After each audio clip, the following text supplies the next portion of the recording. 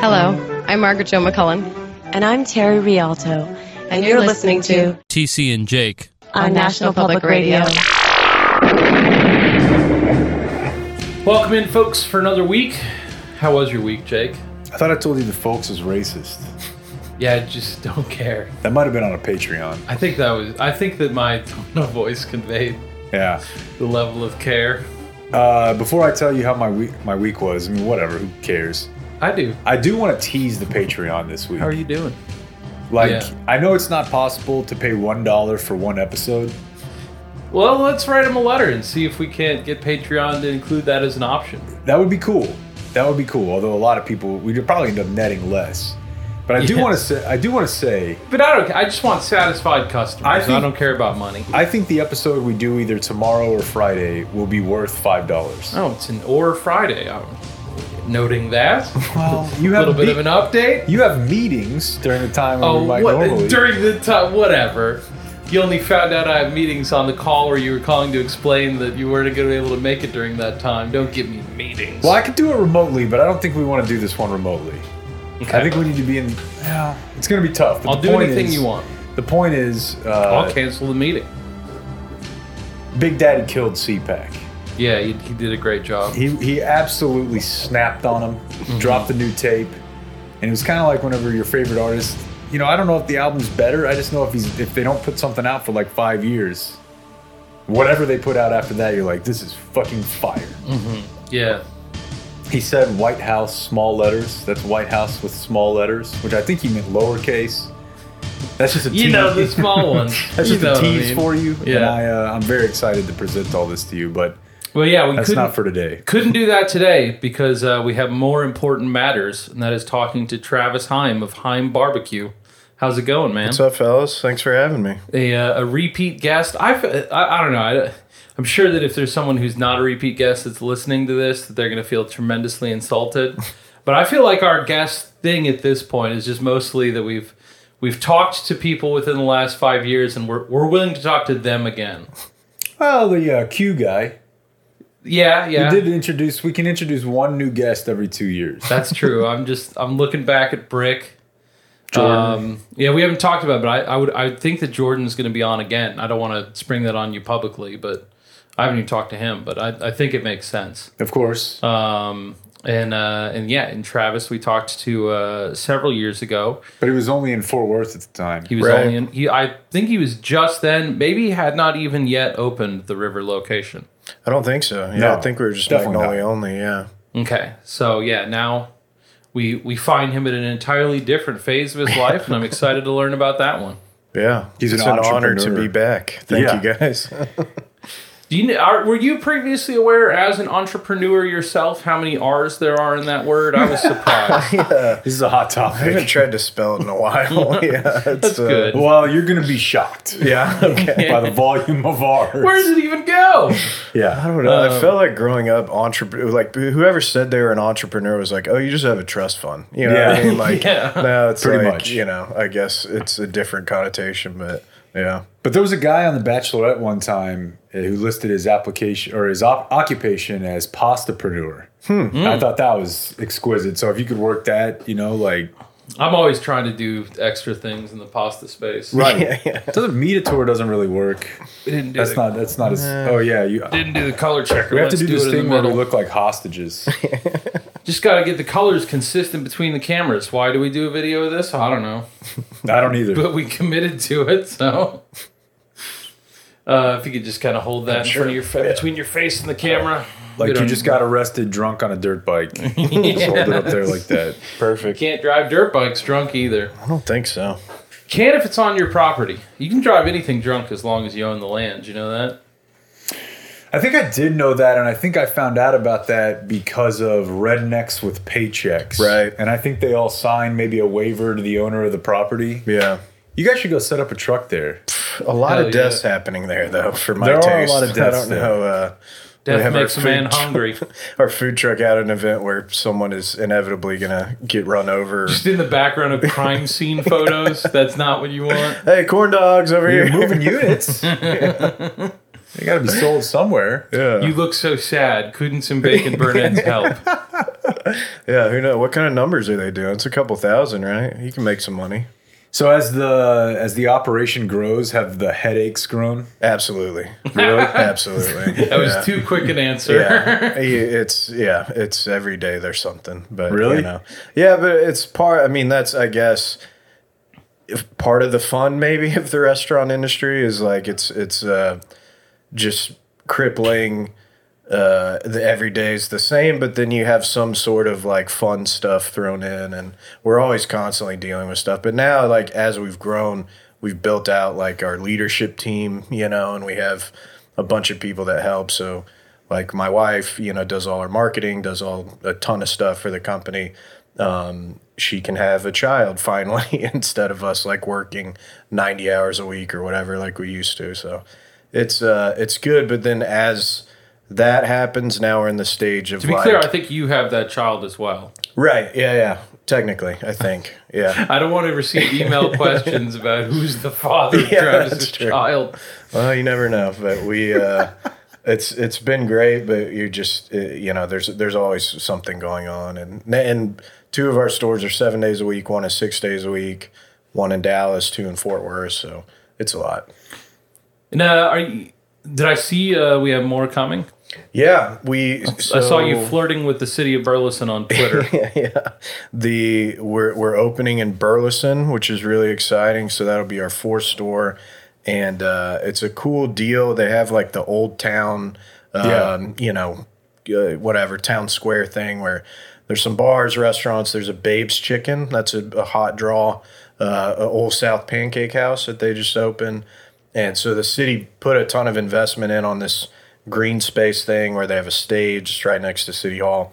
Well, they have this lot that they've been trying to develop for forever, and so we're building a building right there. So it's really cool. So how does that work? Like, how do you find the place? Like, is the first call to a bank? Like, do you have a bank guy that handles all this? Yeah, we technically, I guess, a bank lady, if you will. And with working finance. How did she get there? Go on. Yeah, we specifically with that deal, the city reached out to us because they've been trying to develop this thing for a while and couldn't really get, you know, somebody to come in or the money or whatever. And so it's a public-private partnership. They basically gave us the land, and then we're building a building, but then we will own the land and the building. So it's kind of a mutually beneficial thing, and there's some tax incentives and stuff. But they were basically like, we really want you guys to come here, you know, and so it worked out well. So the thing on Twitter I posted the other day was kind of like, is this really happening? Like, I had to go to a city council meeting and all this stuff, and it was slow moving, and then finally we actually have a meeting this Friday with the developer and our architect and really starting the next step to build it. So it's probably like a year out, I would imagine, but we're excited about it. While you're at the council meeting, I mean, obviously handle whatever you need to handle, but if you want to pepper in some thoughts on critical race theory, Yeah. curriculum, I mean, you're there. Yeah. So you might as well just get some shots up. It was the first city council meeting like after the election or something, and the big topic of the time was, do we reattach the rims on the basketball goals at the city parks? And that was about a 30-minute deal. And I was like, all right, like when do we go on? Like, but you know, oh well.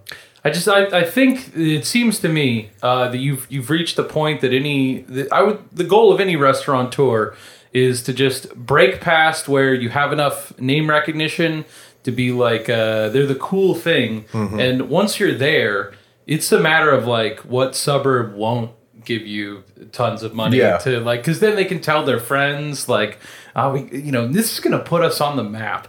Suburbs constantly think that they're a tiny step away from being on the map, and if we could get a trendy barbecue joint, I think that everyone around us would recognize. Like, the good folks in Crowley are just going to be fucking kicking a wall. Yeah. Just, God damn it!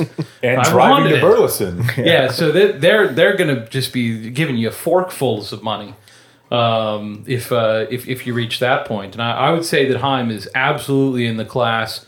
I don't even know what else. Cowboy Chicken has certainly been there. I would say. What are the others? The local baseball teams. I mean, Babes is a good one. Yeah. Definitely. They blew up. But yeah, just congratulations on being in the class of things that suburbs will, make irresponsible financial decisions for. Hey, we will accept those decisions anywhere we can get them. So someone's gonna get this money. When was the break-in in Dallas? Jeez, that was I don't even know. It would have been winter because I know it was cold. Maybe December, maybe January. Was it that long ago? What did they get away with? So we had at our Mockingbird's store, they stole the safe. And so it clearly wasn't like... I respect the shit out of that. That's got to be tough. It wasn't... I posted the video on Twitter, and it's rather funny, but it wasn't like a Danny Ocean's operation. Like, it was clearly like probably a former employee or something, and... they popped the back door, went in right to the office, cracked that open, and the manager, who's no longer the manager, had forgotten or didn't bolt the safe to the ground. So then at that point, it was just a matter of picking it up and taking it out, which it was probably like 500 pounds or something. But then they took it out, threw it in the back of like a 4-door Infiniti, like sedan, like literally in the back seat. Dragging. Yeah. And just took off with it. And so, it wasn't like a ton of money or whatever, but it was just super annoying. But yeah, in the video, and I'll repost it on our Twitter, but as they're walking out the back door, we have kind of haphazardly put some squeegee brooms and different stuff. And as they're trying to carry it out, the guy's like trying to like pull his pants up. And then the squeegee falls and just hits him in the face. So he pushes it away. And literally like 4 times, I think, it falls back down and just keeps hitting the guy in the face. A Sideshow Bob situation. And then another guy, another crook or whatever you call him. I don't know the proper term. He grabs it and then throws it away. So the joke was that's our squeegee defense, system. But... he put up an effort. So we made a T-shirt that said "Come and take it," and it had a squeegee. I remember the shirt. It's just like whatever. Strike while the iron's hot. Yeah, yeah, that is ballsy. My buddy who manages a sandwich shop showed me the video once of a guy who broke in pre-dawn and literally stole the meat slicer, which apparently you could sell. I don't know, to like one-off type delis that are not, like it's a corporate sandwich shop. I'd buy one. I mean, it's huge. They're pretty expensive. We Yeah, we have super one at expensive. Excel. They're fucking tight. Yeah, and in fact, the guy was like, "I want the big one. Yeah. I don't want the register. I want the nuts and bolts of this operation." I was like, gosh, that's kind of impressive. Definitely, it's not like you lost the whole finger or anything. Just the tip. Yeah. But yeah, definitely did not make it through Excel with everyone using that deli slicer responsibly. Those things are dangerous, man. So did they catch the guy or anything? It sounds like no. No. Yeah. I mean, DPD was like, who cares? Like, whatever. Really? So, yeah, just no interest in They stole a pursuing it. safe. You can steal safes? Apparently, you camera. can steal safes. On camera. Jesus Christ, why are we podcasting? One of the officers was like, yeah, these guys have been breaking in, like, in the area and stealing safes, and we whatever. My And we're brother like, called me cool. when he saw the video, and he was like, "Give me a few details." He messaged me and was like, how much do you know? Like, He was what like, can you he's like, "I'm off right now for a couple weeks." He's like, "I think I can get to the bottom of this." I was like, "Dude, no, Hell yeah, dude. please no, Let the dog off the leash. just let him hunt." some sort of mercenary Joe Kemp. Yeah, I mean, What I do have is a very particular set of skills. I would bet that I don't know if he would have got the safe back. Yeah. He would have beat some people up. Whether or not they had ever seen the safe, questionable. Or whether or not, doesn't matter. Exactly. Somebody would have been paying the price. They've done something, might surely. not have been anybody who owed. It can't be easy to open a safe. Like, too, you get it out of there. Like, that was my other thought was like, I wonder how much time they spent trying to get it open. Did they get it open to get like 2 days worth of cash deposits? Yeah, what is 2 days worth of cash deposits? I think we had, I don't know, for insurance purposes, but it was a couple grand, I guess I could say, in cash. So, and it was after a weekend, so then you just, you go to the bank Monday. So It's like getting the Bellagio on a fight night. yeah, like literally the safe and the repairs we had to make were more expensive than the money that they took. So I was like, whatever.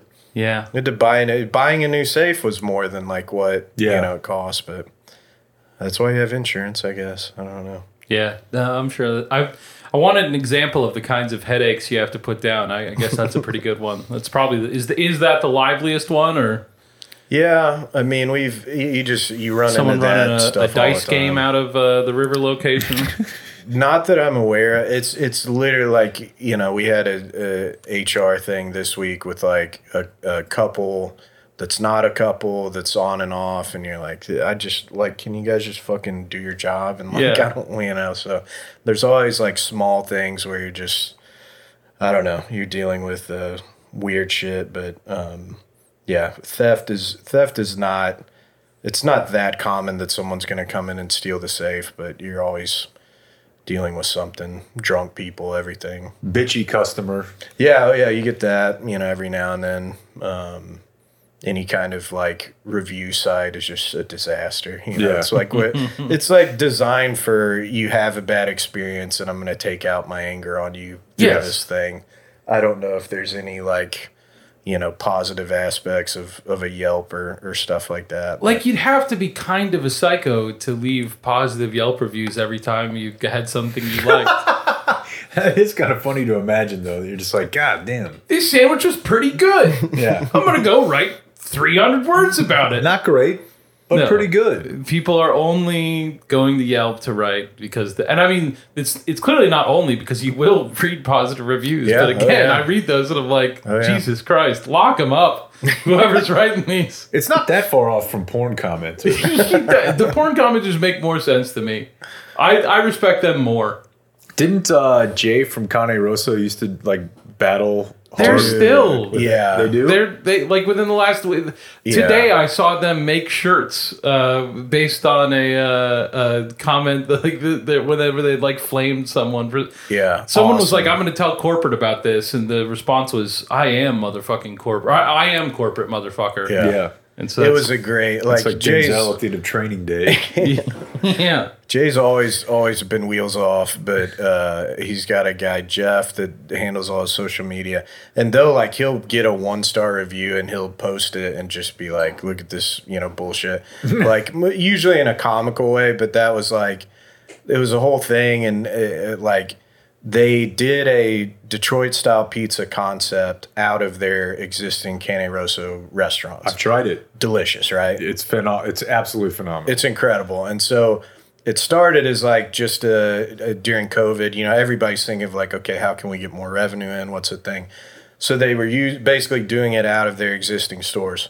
So then now that they've reopened, it's my understanding then they'll just do it on the weekdays because then weekends they get busy with their normal Cane Rosso business.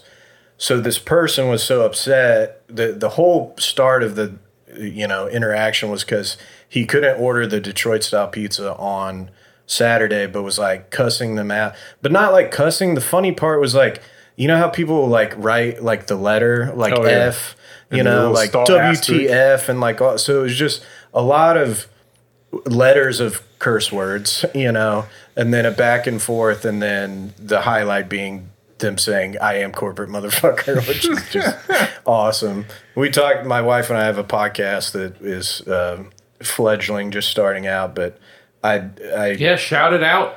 Yeah, Heim Time Podcasts on, wherever you listen to podcasts. We have a Patreon, but I on last week we talked about it extensively, and I said, I wish we could curse out more customers. Like, I would really, because there's some people, like, this guy was like, that's what he's upset about. You know what I mean? It's not like if you go in and you have a bad experience or, like, you know, there's like a bug in your food or something, I get being upset.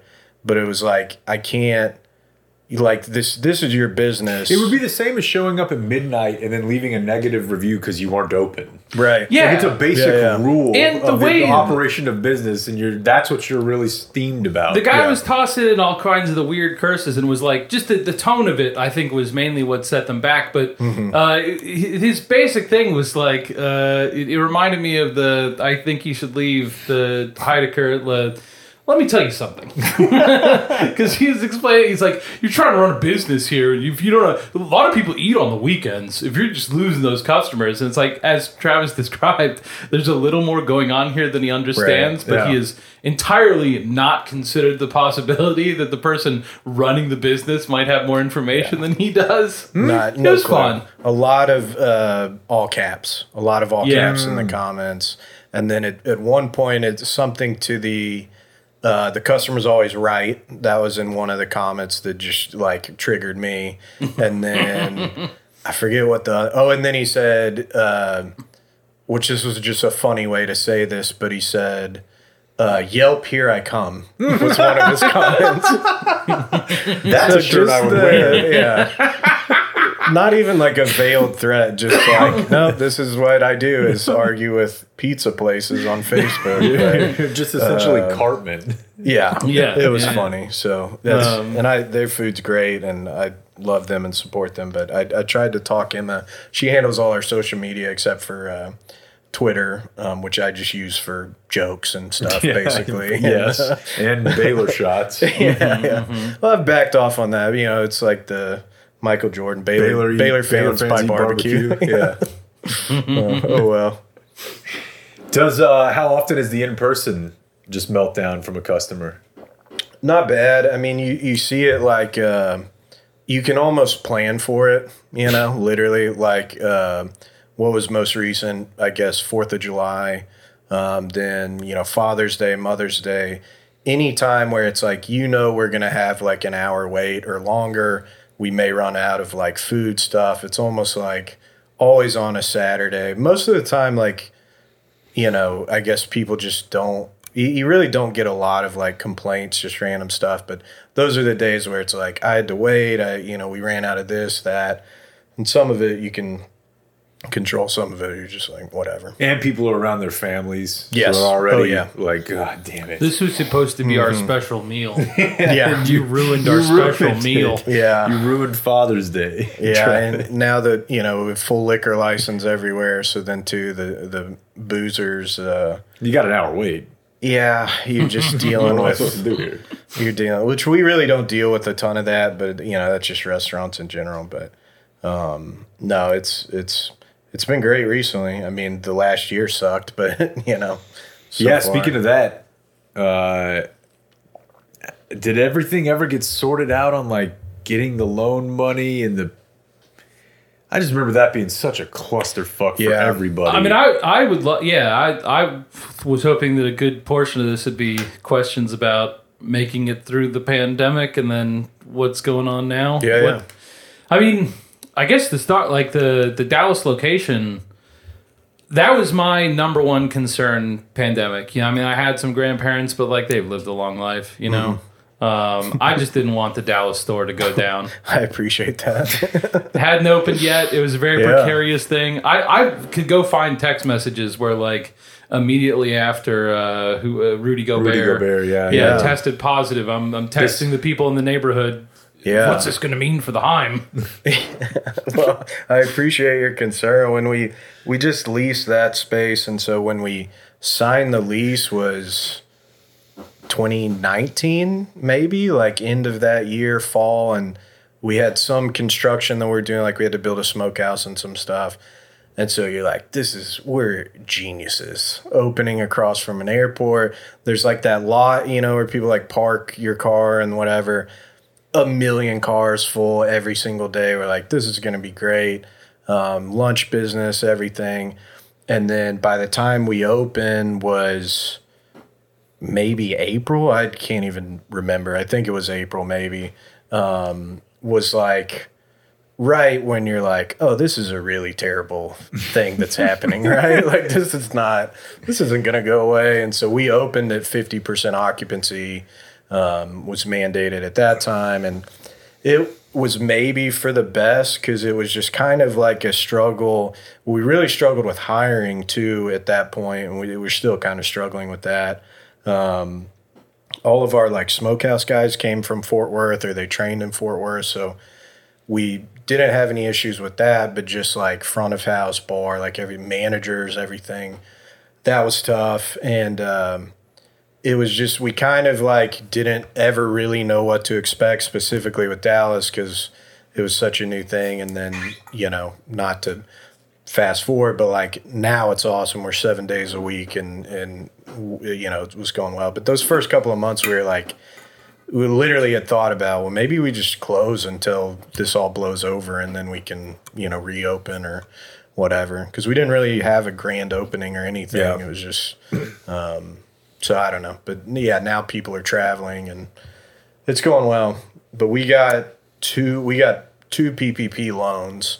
And I can for sure say, like, without those, we would have gone out of business. Like, there's just no way.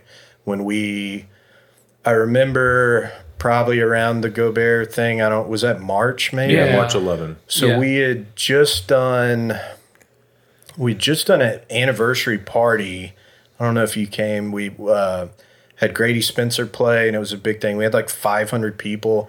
I want to say that was maybe the end of February or something. But then it was like a week later, I remember us sitting on the patio at the River Restaurant, and that's when we said we're just closed indefinitely until we can figure out what the hell's going on. And we had shut down, I want to say 2 weeks earlier before, Fort Worth mandated it or whatever, just because I was like, I was worried about our staff and all that. And so for that, the first couple of months, we were losing $20,000 a week because we were keeping everybody employed, everybody on salary, basically paying 40 hours a week. And even at that point, you're like, oh, this will just be another week or two. Like, we'll get through this. And then, it just kept getting worse. But, That was a frustrating part that I'm sure will be forgotten in the sweep of history of whatever it was, like hey, let's stop the spread. So just a couple weeks. Yeah. Like, how many exactly? And, what's going to happen after that? I don't know, man. Well, Wild. I bet against that assessment. And it cost me dearly. Yeah. Because this is like late May, early June. I was like, is anybody paying attention here? This shit is not going away for several months. Yeah. I was like, are you kidding me? And then they played NFL games with dead bodies in the stands. Yeah, I mean, I fucked that one up. it was smart to think that it was going to be a serious situation that impacted things. It was dumb to think that the NFL would not make as much money as it possibly could given the circumstances. Yeah, I know that now. But you're almost done, bud. I'm so close, dude. Is it whenever you touch down in Oxnard, you can shave it off? You got to go through the whole... Yeah, it's like August 8th. August 8th? Yeah. you're getting there. Yeah, we're close. Yeah. And what sucks about it kind of is done. like I really would kind of like to try like going half of this, not like left right. That was proposed, but like getting it actually groomed and like getting it done by a barber. Yeah. But I also just want to see my face again so bad I just that I feel like I have to slash and burn. Where are you, bud? Seriously, I don't remember. I really don't remember. Chin? So the PPE loan thing. Like, I'm sure there were huge delays. I know there was all this shit with, Ruth's Chris. Yeah. Like, it was handed out in a very... What's the shit with Ruth's Chris? Predictable but unfair way. I think that there was a lot of criticism, and I was just talking shit on Twitter, and then we got a PPP loan, so I was shut the hell up. But I want to say there's a lot of criticism because when it first came out, it was basically like... almost all the money went to Olive Garden, Darden and all these and independent restaurants, especially smaller independent restaurants. You had to submit all this financial stuff. You had to do all this paperwork to do it. And Whereas like Olive Garden has like a legal department Yeah. preparing all of that and getting it over in a day. Yeah. and so I think there was some. It was probably just it seemed unfair, and I don't know enough to like facts or whatever on this, but all of those were like the first to get bailed out, and that was the argument, especially with a lot of like restaurant critics and stuff, food media people was like, Chick-fil-A is going to do fine. Like Popeyes is doing fine. They're not going out of These business. smaller if they don't get it. players, Right. it's Yeah. like- Margins are much lower. Yeah, so but then I think they tried then with the second round, and then there's been other stuff that has happened where they're trying to, make it more equitable for everybody or whatever. But I don't know. I mean, it was tough. At one point during the pandemic, I saw a thing that said 1 out of every 5 restaurants had closed. Yeah. And I don't know if that was permanent, because I was like middle of the pandemic. But you look at like, especially like New York and Chicago and, those places, it was like, just mass restaurant closes, which, sucks. But Yeah. Yeah, most of the ones that I've heard about closing is like you said. There were just countless stories of like, this place has been here for 60 years and I used to come here with my grandfather and here's a photo of me here when I'm a kid and it was just closed. yeah. Fine dining got hit really hard, obviously, because people are like, any kind of place that. Yeah, let's go get a to-go steak. Yeah. Or like, when you, especially those more high end places, it's like wine, Yeah. is huge. Like, so you have to have. What you're paying that. for is like being there, Yeah. feeling like you're Mr. Special Man. Yeah. And even like our river location, it's 7,500 square feet. Then we have a patio. Then we have, outdoor beer garden. So too, like, maybe some landlords were cool. We paid rent the whole time. Like nobody was cutting a deal. And everyone that I talked to, no one was getting a rent, delay or something like that. Starting to think that as a group, landlords might be bad people. Yeah, it would have had to been mandated, right? I think And it could have that was been, the only but- way. Yeah. It should have been mandated, but also, like, could you imagine, like, if it was you, I mean, you just said you were paying your employees like that they had worked 40-hour weeks so they weren't working. I would hope that that would be the spirit, and it felt like for a lot of people that was the spirit that we were in last year. To see landlords in mass be like, nah, not really us. Yeah, I don't know. Dude, I mean, fuck them. I just feel like they would have had to get their own kickback. Like Yeah. from the government to because they have a business too, right? Right, Like, so if yeah. enough people to stop paying, then they'll go under also. Like they'll default. Yeah, no, I understand. But still, yeah. Yeah, and I guess, and that's my only point I was going to make is you're paying, at that point, 7,500 feet of primo real estate lease to just sell to-go food. You know Yeah. what I mean? So Yeah. that's those places, you think anywhere, I don't know, uptown or what, some high restaurant lease rates, and then the 10% part of your business of to-go food now becomes the 90% part of your business or whatever. It's just it wasn't feasible for a lot of places. Do you ever have any mask meltdowns? Yes, You did? multiple, Really? and it was weird because, and I try not to talk about politics, right? With my everybody eats barbecue, but it was very on party lines. Like initially, you could tell like the people who I'm not wearing a mask, and once we went back to even at 50% occupancy, we went back, obviously all staff members wearing a mask, everything, this was like way early on. You would get people that were like, no, man, I'm not doing that. And then now it's almost like flipped on the opposite side, where then it's like the people that didn't care or whatever now are like, we should still be doing masks. And we're like, no, almost all of our staff's vaccinated. Like, we're trying to follow CDC guidelines as much as we can. But we, as of like a couple weeks ago, said that the same thing with people who come in.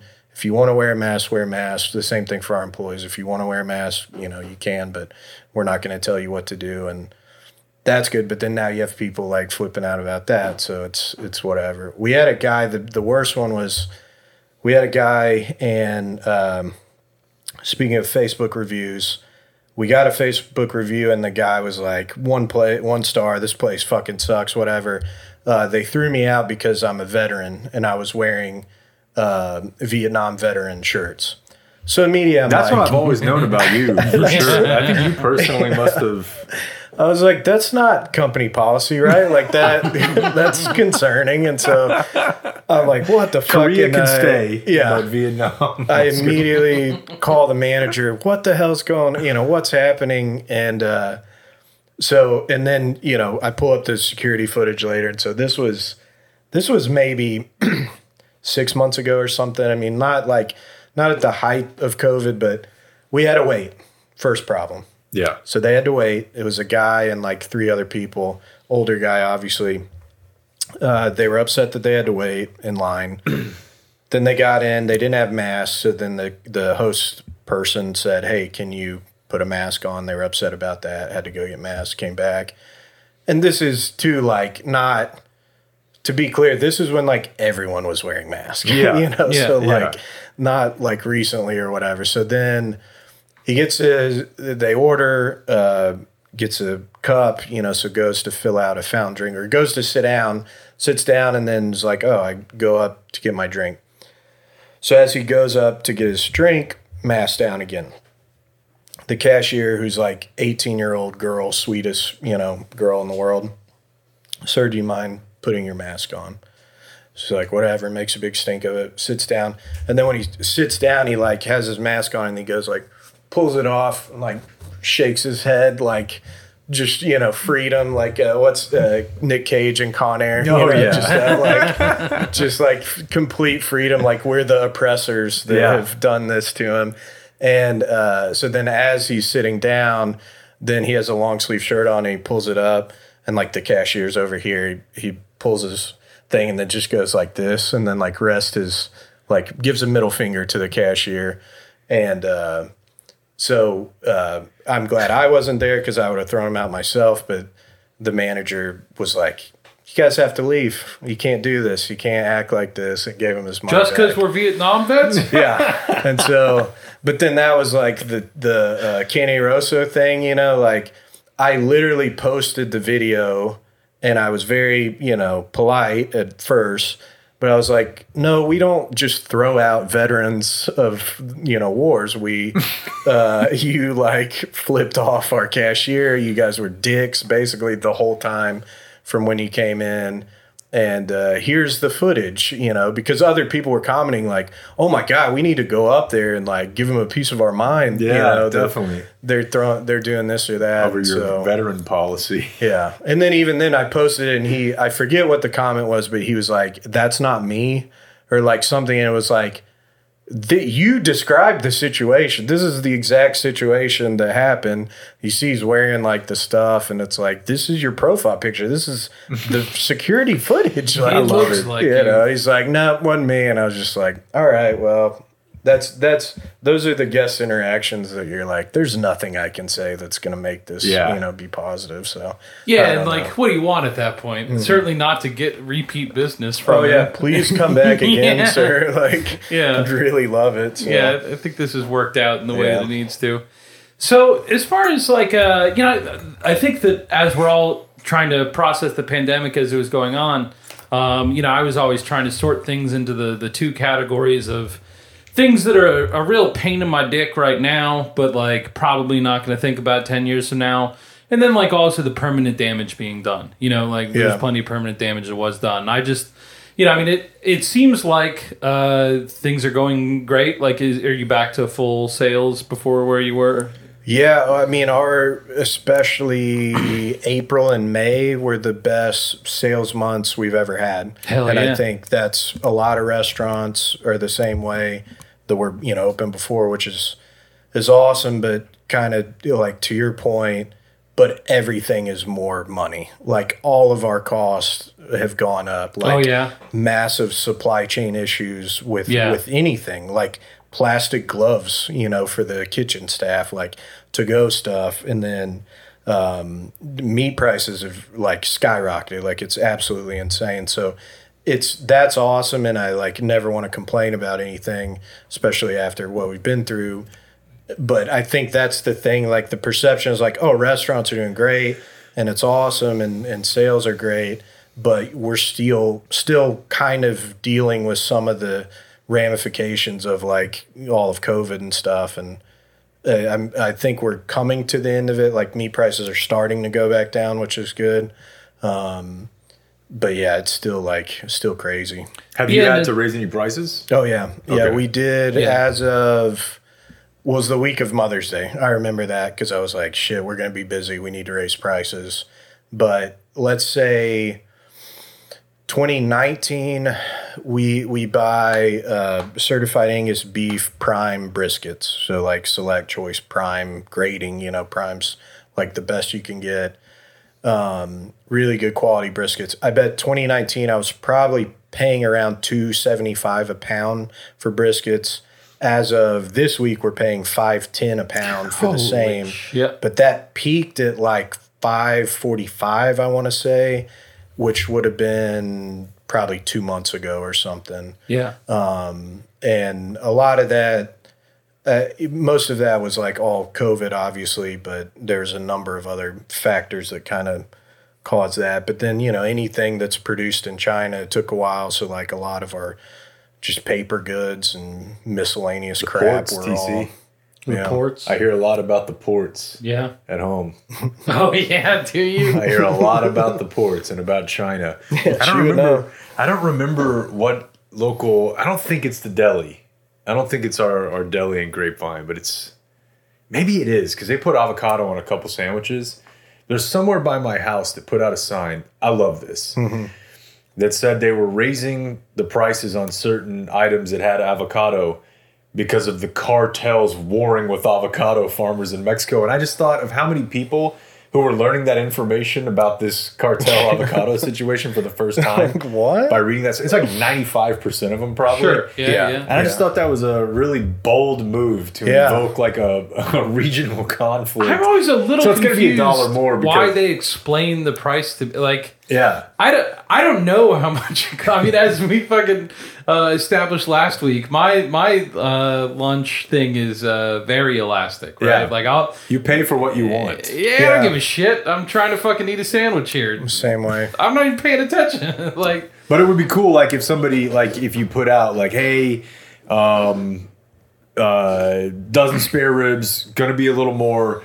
Wife left me and I got alimony. yeah. Like, just start giving way too much info about any price increase. Like, look, I'm addicted to gambling and I'm in deep. And so I need you guys to bridge me. It's Every day I wake up, my kids say I'm a shitty dad. You know how much that costs in therapy? You're gotta paying pay for for it. it somehow. My burgers are gonna be $20. The genocide in Rwanda has increased our bun It prices. weighs on me. Yeah.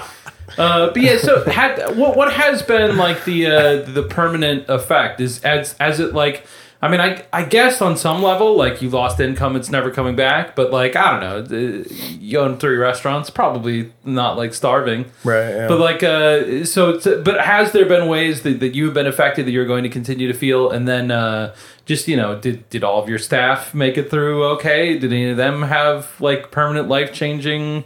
As a result, what was it like to be a Heim barbecue worker as the pandemic occurred? Yeah, I think a lot of the like long-term effects are going to be felt in like employer-employee relationship. I mean, I think the biggest thing that was a struggle, we just from the start, I kind of alluded to it, but we were like, we're not going to lay anybody off. Like that was something that we were like, we're going to try as much as possible, not to furlough or whatever. And so we ate it, a lot for a couple months there. But you've probably seen, but every single restaurant is hiring, a lot of, especially the bigger chains, everybody. Definitely want to talk about that some. Yeah, and I can tell you my opinion. I don't know, what, but everyone says unemployment. Unemployment is probably a symptom of that. But again, it was like, a lot of friends of mine that just furloughed their entire staff and had like 80 people that are just, well, I can't cover this because of our bottom line. So then in 6 months or whatever, a year, you know, where we're sitting right now, then everybody's like, man, I wonder why nobody wants to work for us. And it's like, well, because you threw everybody out on the street when, you know, we didn't know what the hell was going on. So you sent them a very strong message that they had no choice to interpret as anything other than, if I am in the restaurant business, I'm going to be in danger. Yeah. And, you know, so I need to go spend this time learning some other skills so I don't have to work in, you know, customers yelling at me anymore. And I mean, that mask situation, that's, you know, you got like 18, 19-year-olds that are like, dude, I don't want to wear a mask. I'm just telling you what they're telling me to say, you know, then they're just getting chewed out. So it was a ton of stress. I think when we even reopened at 50% occupancy, there was a ton of stress on everybody, which just sucked. And two, you know, any like restaurant employee, bar employee, almost all your front of house staff is going to be tip based. So like 50% occupancy is much different than a full restaurant booming, you know, pre-COVID, where they may pull $300-400 a shift. Now they're not doing that. You know, even takeout or to go, you're still getting tips, but it was different. So I think there's frailty to that a lot of people realize maybe for the first time, that like, oh, if I can't just pull 5 or 6 shifts as a bartender or whatever, then I don't pay my rent and I don't have this. So a lot of people, you know, I think left the industry, which was understandable, you know, because of that. And then two, the restaurant industry in general has been built on immigrant labor, you know, and so like your back of house is, you know, we have a lot of like, you know, Mexican immigrants and South American immigrants that work for us. And so I feel, you know, like I can say, I'm not like to brag or whatever, but we pay a much higher rate than most restaurants around us, most barbecue places. And so that's great, but most don't. Most pay minimum wage to people that they feel are expendable. And then you have something like a pandemic happen where everyone gets let go. And then, you know, 6 months later, well, we don't have a staff. What the hell? We can't open. And so, but the easy thing to complain about is unemployment, right? The government's paying everybody. And so that's why we don't have staff. But yeah, and then like, you know, anytime people like us see those complaints on Twitter, we just yell back, pay them more. Right. Do you you know, you have a more nuanced you have more information about the situation than we do. Is pay them more, to what degree do you feel that is an adequate response? Yeah, I think that's a great question. I think there's really like restaurants are working, and I guess I'm speaking for like independent restaurants mainly, right? Not like your Chick-fil-A's and those kind of places. But you're dealing with really razor thin margins. Sure. Like something, you know, I think this is probably a few years old statistics, but on average, restaurants make about 6% profit per year. So for every $100 in sales, we make $6. So I think the line with that, and, you know, I have a different perspective because it's like, you know, how I buy baby food and make my living, but the pay more, I'm like, I'm all for that. That's great.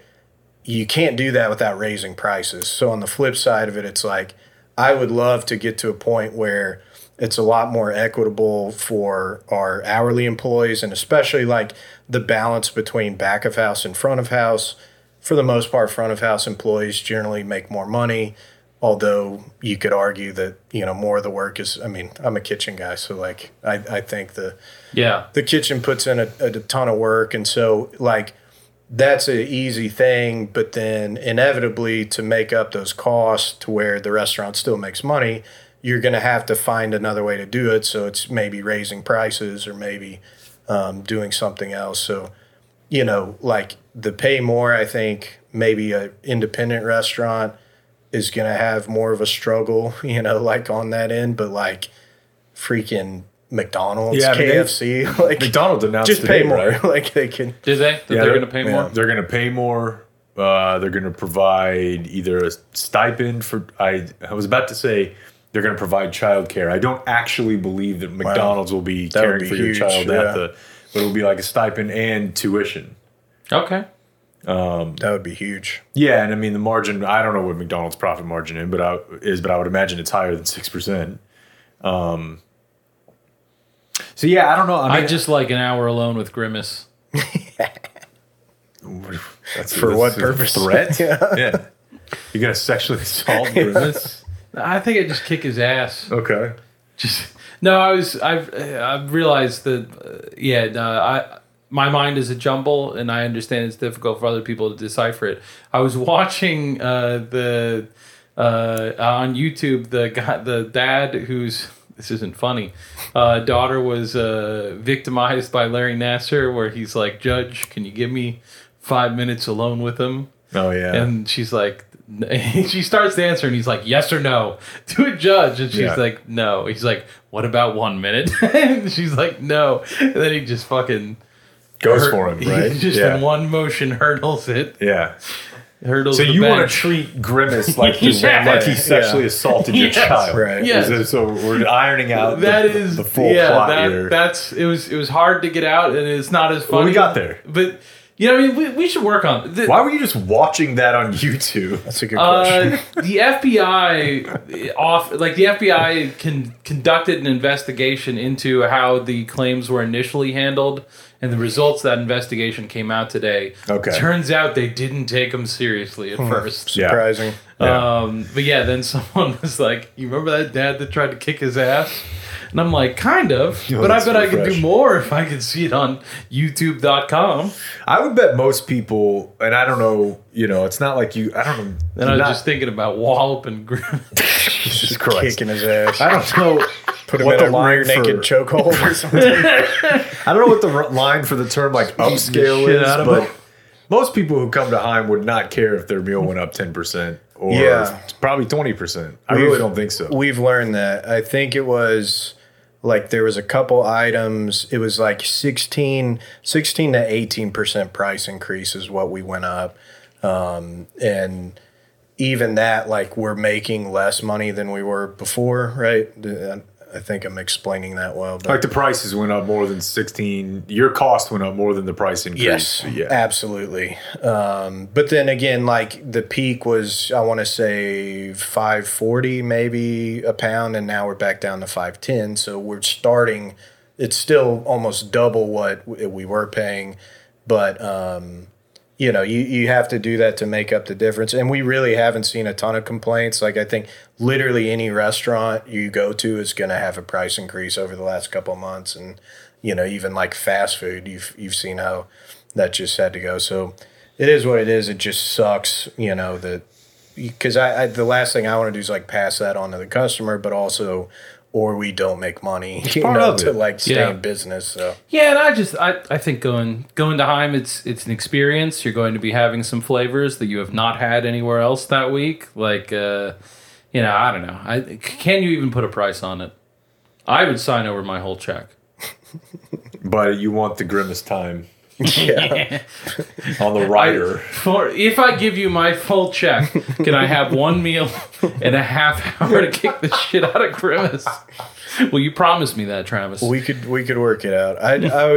There was a whole canon of McDonald's fixtures, right? Like the Hamburglar. Oh yeah, guy and all you ever that. seen the picture of? I went with a group to Halloween. Yeah. Yeah, I was the Hamburglar. We had a Grimace. There was a Cheese. Mayor McCheese with the full head. Yeah, I could probably find that. I for wonder you why pretty quickly. more restaurants haven't done the full scale characters. Yeah, just have their own universe. I mean, if only we had a restaurant owner we could ask about this. Dude, let us write. We need to get creative. Yeah, Chuck E. Cheese, I guess that's one. absolutely. McDonald's, I think it was like the 70s, had some like ads featuring all of them. Oh, yeah. That are real fucking weird. They're They so definitely weird. had ads featuring all of them. Like, I remember that as a Yeah. kid, but like some of them, it's just like real fucking like Willy Wonka acid shit. Yeah, pretty much What's any the ad from the Domino's? 70s. The Domino's Noid. guy, Noid, yeah. of course. Yeah. You guys know the Yeah. backstory on that or whatever? No, No, please. but I know he's back. Did you see that? Yeah, I'm sure I'm gonna butcher this, but like I heard it on Anthony Jeselnik, the comedian, was on a podcast, and I guess he's all in on like the Noid. He's like, Was he? What was he fascinated. on? Are you talking I about get Two it. Bears? Maybe. I listened to that Was last it? week, but there's like 20 minutes left in it. It's Bert Keichner and Yeah. Jeselnik. Yeah. And it may have been on there. Actually, Segura, because Keichner was out. Anyways, go ahead. Yeah, I don't know. Like the story was like there's this Noid guy and he was like just interfering with people getting their pizzas delivered. I Yeah, he guess was annoying, so he He's was the trying to Noid. stop him. So he's describing that apparently, like in the 70s or whatever, then there was a guy named Noid who I guess obviously probably had mental health issues. He was just losing his mind because he was being associated with this pizza thief and literally like held Domino's employees at gunpoint or something. Oh, no. Like robbed a Domino's, but didn't rob it, I guess, like wanted to create Hostage situation. yeah, Leave like me alone. what was the guy in Waco? The Koresh. It was like Yeah. it's just a whole standoff of, and his goal was to get them to stop using the Noid, I guess. So then I think that was the impetus for then they So is that why stopped. it's back? But I don't know if he that guy passed died away? or what. Yeah. Yeah, and then they're like, bring it back. His This family is, allows it. Do you want me to read? You Do you want got me to it? read the entry? Yeah. The entry for Kenneth Lamar Noid. Oh, no. January 1989, Kenneth Lamar Noid, a mentally ill man who thought the ad campaign was a personal attack on Right. himself, I mean- entered a Domino's restaurant in Georgia armed with a .357 and held 2 employees hostage for over 5 hours. After telling the employees that Domino's owner Tom Monahan had stolen his name, he forced them to call the headquarters and demand $100,000 and a white limousine as his getaway transportation. All the white ones are booked, sir. After offering to exchange one hostage for a copy of The Widow's Son, which I guess is a book, Okay. Noid reneged familiar. on his Did you offer like it? after a police officer brought him the book. Noid eventually became hungry Oh, and no. forced the employees to make him 2 special pizzas. Give me the off-the-book stuff. Worth it. What do you think he ordered? While Noid ate the pizzas with his... Gotta go extra sauce. Oh, by the way, Kristen's having dinner out tonight. Congratulations. Yep. I've had nothing but fish, chicken, and vegetables for 3 straight days. And tonight, robust sauce, extra. I like fish and chicken. Getting While dirty. Noid ate the pizzas with his gun in his lap, the hostages escaped. Noid surrendered shortly after. Good pizza. Damn, man. I'm That's glad I could insane. share that with you. Yeah, that was. So anyway, I guess I don't know if he passed or what, but then they brought the Noid he's back. go crazy, he's gone. Josh and I were brainstorming a open world video RPG video game about the Noid universe. I mean, it's pretty simple. Yeah, It's but just annoying. It's simple now, but what if we could make this Get to story development? deeper? When I was thinking about having you on, I was like, all right, it's kind of interesting. Like, what would be the goal of Travis, right? Like, all right, so you're at 3, you go to 4 restaurants. It's like, all right, what do you, like, in game, you just, like, not want to have to go in every day? And then I was like, I obviously know the goal is to meet Guy Fieri. Yeah, Yeah. that would be a So I highlight. was like, why am I even asking myself this Dude, question? it's a fucking ticking clock. It has to happen. Guy would love this. That would be a highlight. I would. I mean, people give that guy shit, but like, Not me. He raised like $20 million for restaurants in the pandemic, and he has like 5 yellow cars, bright yellow cars, so like a Hummer and all that. He just seems like a cool guy. Dude, he got the meeting of the masters together. Absolutely. Yeah. Yeah. Sly Stallone, Al Pacino, and And him, Guy Fieri. there was no one else? There's definitely more There people. was a chef, I at think least, Jay in play. Glazer was involved. Jay Well, Glazer. Guy was the chef. Guy was the one making him food. Okay, I Yeah. thought there was someone else in the kitchen. but Donkey yeah. sauce or Oh, hell yeah. I have no doubt that if Guy's making dinner for Sly Stallone, it tastes good. I'm confident of that. yeah. We've been on a bunch of like different, dumb I've seen shows most or of them. whatever. But what's the diners, drive-ins, and dives? Mm-hmm. Haven't got the call for that yet, but Are those a beating? generally, yeah. It depends. Like we did. This is completely random, and I've tried to find a video of this, but we had these guys message from Oslo. Where's Oslo? Norway? Norway, Yeah. yeah. And they were like, we're doing this show, and it's a big deal in Norway. And we just thought it was fake. And they showed up, and they were like, okay, what do you want to do? And we're like, I will show you how we cook brisket or whatever. And it was like a guy, a comedian, and a chef and whatever. And it was like the coolest thing ever. Like, it was there, super nice. Like, we did, and we were kind of just like, you guys good? And they're like, no, we'll shoot some more stuff. And then it turned out like it was almost like a Borat thing where you're like, this isn't real, right? Like, this is just a fake. And then apparently Martin was the guy's name, the producer. They won like the Oscar of Norwegian TV for our episode where they came to Fort Worth and like came to the restaurant, but then they did like the rodeo thing, you know, everybody goes to the stockyards. So that was awesome. But then we've done like I would love to. I mean, I guess it's probably in Norwegian, so of limited use to me, a non-Norwegian speaker. But yeah, he sent it to me, and it was funny, like a clip of it. But then you had to like subscribe to like the whatever Norwegian. And I was like, I couldn't even figure out what this whatever. But super nice guys. But then we had like. I'm just an asshole for the most part, but like there's a Food Paradise show and they want you to say like all this cheesy stuff. And like the thing was like every single thing that you say that the host says, this was for Food Paradise. Yeah. And every single thing is like scripted. So it was like an all day, I think it was a 2-day thing. And then like I'm presenting like the beef rib or something after we've done this. And then they're like, okay, like, you know, walk away, like out the back door. And then just say, like, I'm going to take a smoke break. And I was like, I'm not going to say that. Jeez. And then it was like just this whole back and forth that eventually Emma was like, just do it, like, whatever. And so if you ever watch Food Paradise, there's always like some sort of like, you know, put it in your ass or what, you know, some sort of like cheesy thing that then they do to clip to the next cutaway or whatever. And that was could not have been more of a beating. But then even in the moment, you're like, but this is good publicity, I guess. I don't know, you know. Because they're not paying, right? You're doing it for publicity. No, yeah. Some of the stuff, I mean, it's all, none of them they pay you for, but, you know, you think like, oh, well, and then we will see like if there's a rerun of that or like some of these other stuff, then people will tag us in social media like, oh, I want to come there. So it's cool, but yeah, I like doing an interview or whatever. You're like talking about it, and we've done 2 or 3 where it's like they have what you're supposed to say, and that always kind of drives because I'm like I wouldn't say this, you know. Yeah, yeah, that's insane. I don't know. You have to put on makeup. Yeah, on most of them, but you know, I probably need it. So the process of starting the Dallas location, like. Are you on your own looking at like real estate listings all the time? Is there someone you hire for that? How did you settle on that location? Yeah, we have like a team of people that they're just like real estate guys. So they'll basically like if there's like a good deal or something, they'll reach out to us and tell us.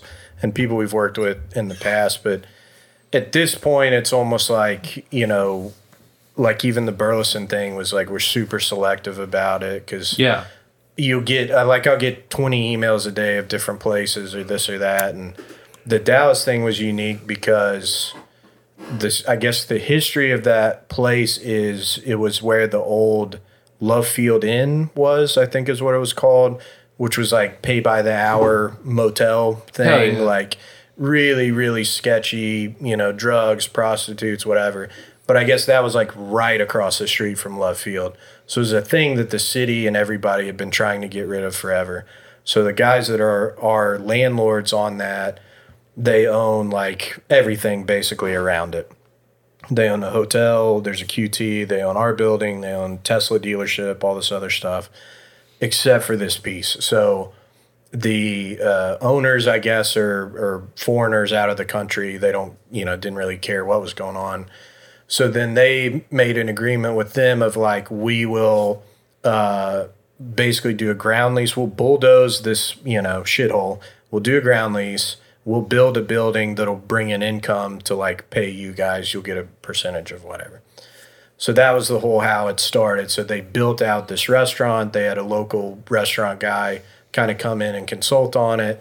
and they did like a cafe style thing, which Yeah, I remember that. Yeah, and it was conceptually very cool, and I think could have been good, but then there's I'm sure issues like with any restaurant that it didn't work out. So once that was kind of like a partnership, I guess, and then after that, then they were like, we need to just bring someone in to like lease it instead of trying Get out to of the way.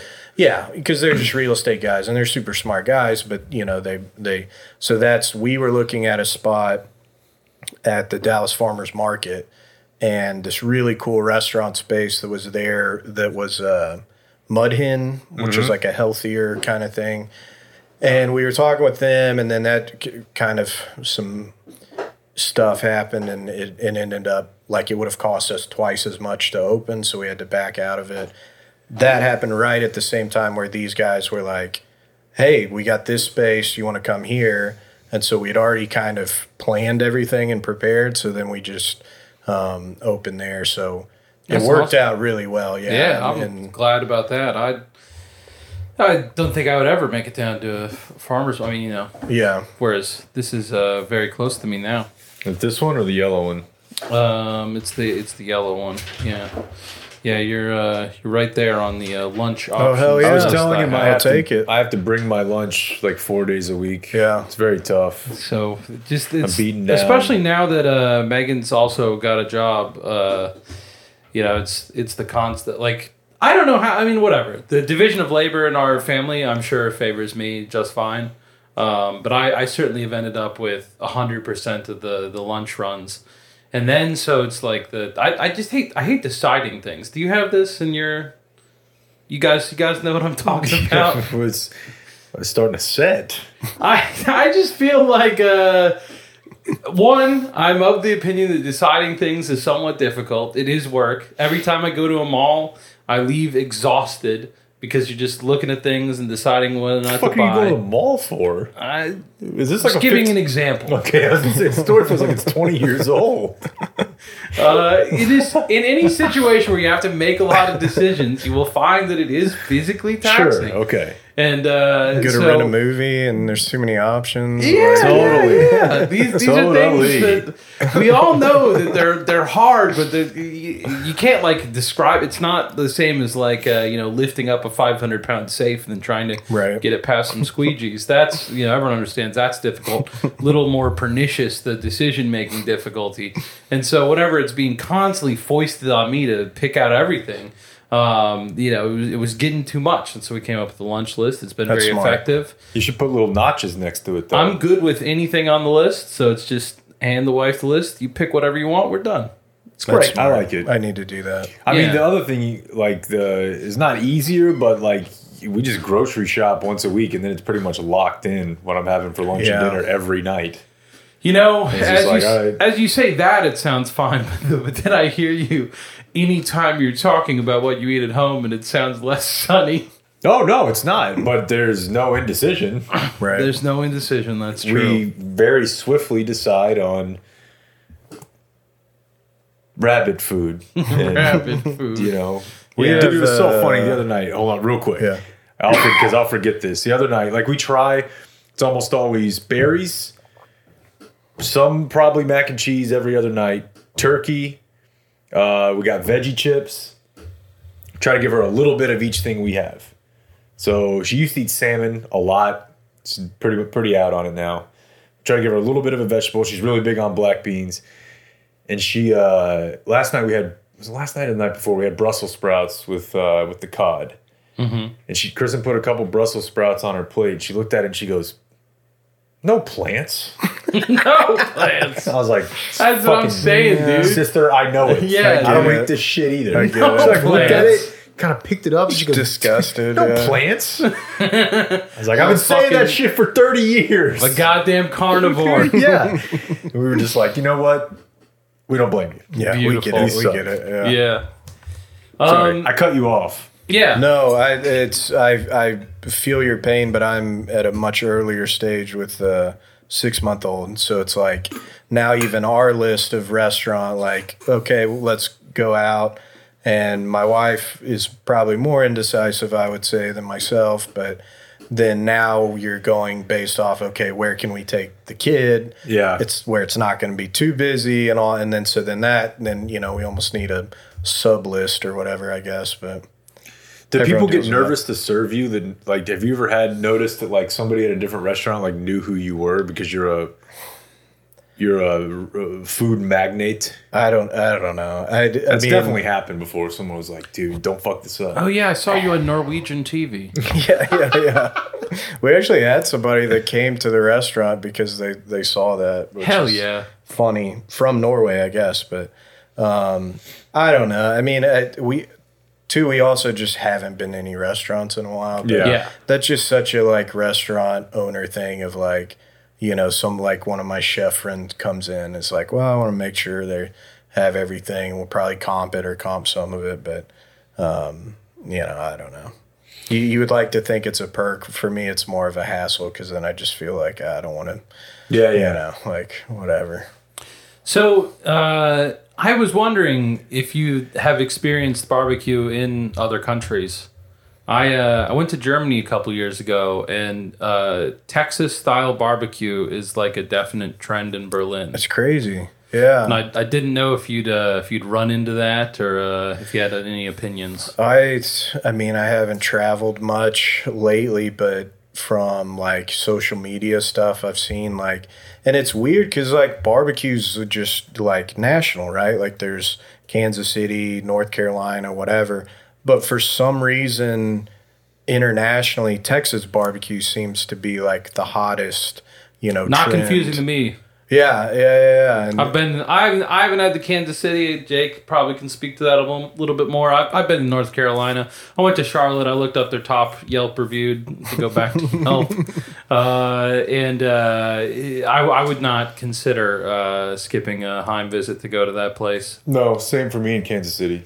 yeah. It was good, but It's just a little bit, I mean, it's all a little bit different, but Texas too, beef, brisket, that's like our big deal. But then we also do like the pulled pork that the Carolinas do. We do ribs, Memphis, is more of a dry rub rib, but Texas kind of encompasses almost everything else.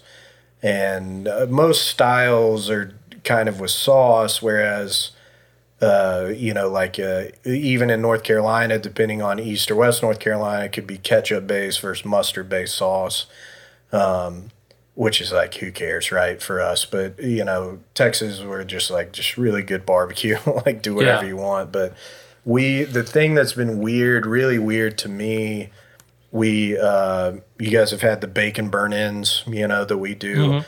So the idea for that was when we started before we did the food truck, we did like pop-ups, and there was like, we didn't even call it a pop-up or know what that was, but we got a smoker from my uncle, and it was basically like I could just cook stuff and we'd throw a party and have a bunch of people over. Somebody play guitar, everyone's drinking, having a good time. So for one of the meat club, we called it, I was like, I want to put bacon in every single menu item, like just be obnoxious, right? So the first thing we did was I was like, a brisket burn-in traditionally is a Kansas City thing. They'll take the brisket and about halfway through kind of cut it and take the fatty end off, cube that, put more sauce, rub, put that back on so they're like little chunks, like sweet. And then they'll use the lean end. That's what they'll keep cooking and then use it for the sliced. So in Texas, like that's like sacrilege, right? Like you can't, like this is how we cook brisket. There's one way to do it. So I was like, what if we did that sort of style, but did it with a slab of bacon? So, the rest is history. That's great. We sell a ridiculous amount of those, and it's awesome. There's places people have tagged me in London, Prague, New Zealand, and Australia have a huge like Texas barbecue scene. But all over the world where people are doing bacon burn-ins like how we do them, just because they've seen it on like Instagram or whatever. Yeah. That's so that's cool. Crazy. That's really cool. And I'd love to go to like one of those places, but if you have to pick Prague. Yeah. Cool. Incredible. Yeah. And it's a cool place. Pretty cheap. My brother, at least on the list you just gave us. Yeah, my brother-in-law, I think, it was my brother-in-law, his younger brother, and or maybe it was his friend or something. We were at something, and he was there and had talked to the guy, and he was like, "Oh, these are like a thing that we have at this place where I'm from." And the guy was like, Heim Barbecue, and literally like followed us on Instagram. So you're like, it's such a crazy thing now, social media. You That's can just wild. like do that. So it's cool. And then I just feel proud, like as Fort Worth Texan, that we're like our barbecue's spreading, all over the world. Yeah. Pretty cool. So The one in Berlin was good. It wasn't Heim, but it was. I certainly I've had barbecue that was much worse. yeah, In Berlin. Dickies, for example. Hey, come on. Do you They miss sponsor? doing like because like for a while we were doing I don't even remember. There's a catering company in Fort Worth that were doing those like dinners. It was mostly like it was a Mexican food catering place. Yeah. You know what I'm talking about? Magdalena's? Yeah. And they were doing like once every 3 or 4 months. Right. They're kind of hard to get into, but they're Yeah. awesome. Yeah. And that's the first time I'd ever done that before. Yeah. Like where the dude's just like, here's what we're having. You don't know what you're having beforehand. They Yeah. do those around here, but with weed. Yeah, I've heard of that And this actually. is my open call for anyone who has those connections that you should invite me and Jake. I will not be there. I will be there. That would be enjoyable. I yeah. love weed. But do you miss doing like stuff like that? Yeah. Because like that dude, if he felt like a mad scientist each time we went in there. It was like Yeah. all sorts of crazy stuff, and then he had a cocktail for each one, and yeah. it was just cool. Yeah, Juan Rodriguez I think is that's his right. name. Yeah. Not the baseball player, but he's a super nice guy, talented chef. And that it's like a dinner party, right? Yeah. Like they do like a menu for each thing, and it's not a restaurant, but then they do a lot of catering business. But it's great, really great stuff. Yes, to answer the question, I think like this is the thing that I think having a kid probably helped me refocus a little bit on just everything going on, because you just get dragged into the mundane, crap and like all the stuff we were dealing with. You feel the pressure of like now we have 180 employees, and with COVID, you're like, I have 180 families that are relying on us. And I realize the part of the business that I love is like cooking and creating food and like serving it, that whole experience. Like you guys come in, we have a great time, like want you to leave happy. I hate pretty much everything else. Like the hiring, the firing, like all dealing with vendors. Like, it is weird. Yeah. That like that's the set. Like I guess it makes sense, but like that if you have a successful restaurant, like and really you're going to kind of end up screwed if you don't expand. Yeah. Right. Like so Yeah. you've got to keep growing. And you're just a guy like I like to cook. Yeah. I think I could be really happy just in a different world, just cooking somewhere full time, and now it's like the majority of my time spent in like meetings and stuff, and you're delegating, which is great. But too, that's also part of what's great about growing is almost everybody that's like on our, executive team or whatever you want to call it has been with us forever. So, when we opened Dallas, we brought over 2 guys that basically got a promotion, to doing the smokehouse and everything. So we're creating more opportunities where everybody can make more money, at the end of the day. But the recent thing is we're doing these barbecue classes, like cooking classes. And so I have one this Saturday, and it's like themed usually. And so my mom, who works with us, me and her will like do the menu, and we'll just do like, and so I spend like an hour or 2 just kind of talking about barbecue while we're doing, 5 or 6 courses. And that's been awesome. We're trying to do those like once a month, and it's really just like something for fun. But that's been really cool. This Saturday, cool. we're doing Tex-Mex barbecue. I saw themed. that. Yeah, it's going to be awesome. I'm really excited. Have you ever cool. made this lets you know I'm out of questions. This isn't really Tex-Mex, but we went to Austin a couple months ago and our buddy made tablitas. Yeah. I've never had that before. That shit was phenomenal. Yeah. It's basically just a rib cut the other way, kind of, and I guess it's seasoned. That's exactly what it is. well, it's for such a small change. Yeah. It was odd to me. I'd never. Yeah, it was really good. It took 35 years for me to try it, but I was really into it. Yeah, it's basically a plate short rib, and then you'll see it called like a cross-cut short rib, and so they cut it like, you know, that way or whatever. So they're really thin. And any like Mexican grocery, you can get them. Usually they'll have them, and they're freaking awesome to grill because it's got a lot of fat and like cartilage and stuff in it, where you just grill it really good, and those are really good. I need to pick some up. Yeah. That's all I got, TC. All right. Well, yeah, this has been super cool. Yeah, thanks, guys. Keep doing an awesome job. When do breakfast tacos stop each day? At 11:30. 10:30 usually. 10:30. I think we say 10:30, but like you should be able to order them till 11. Okay. And then now too, we've tested out some kolaches that hopefully we'll start doing everywhere soon. I've had Ooh. Yeah. At least if they're the ones that used to be over at Swiss The Pastry. Swiss Pastry, yeah. I went in there and picked up a ton of them and took them up to the station one day. They're That's so what I good. do What with a good guy. my lunch money. Okay. Instead of buying lunch for myself every Buy day. food. All right. Yeah, buy kolaches for the whole team. Okay. All right, well, TC's going to go fight Grimace. Thanks, Travis. Yeah, thanks, guys. That's it for tonight. The high school special is next, so until tomorrow, for everyone who's been a part of this one, I'm TC and Jake. we do thank you for watching. Good night.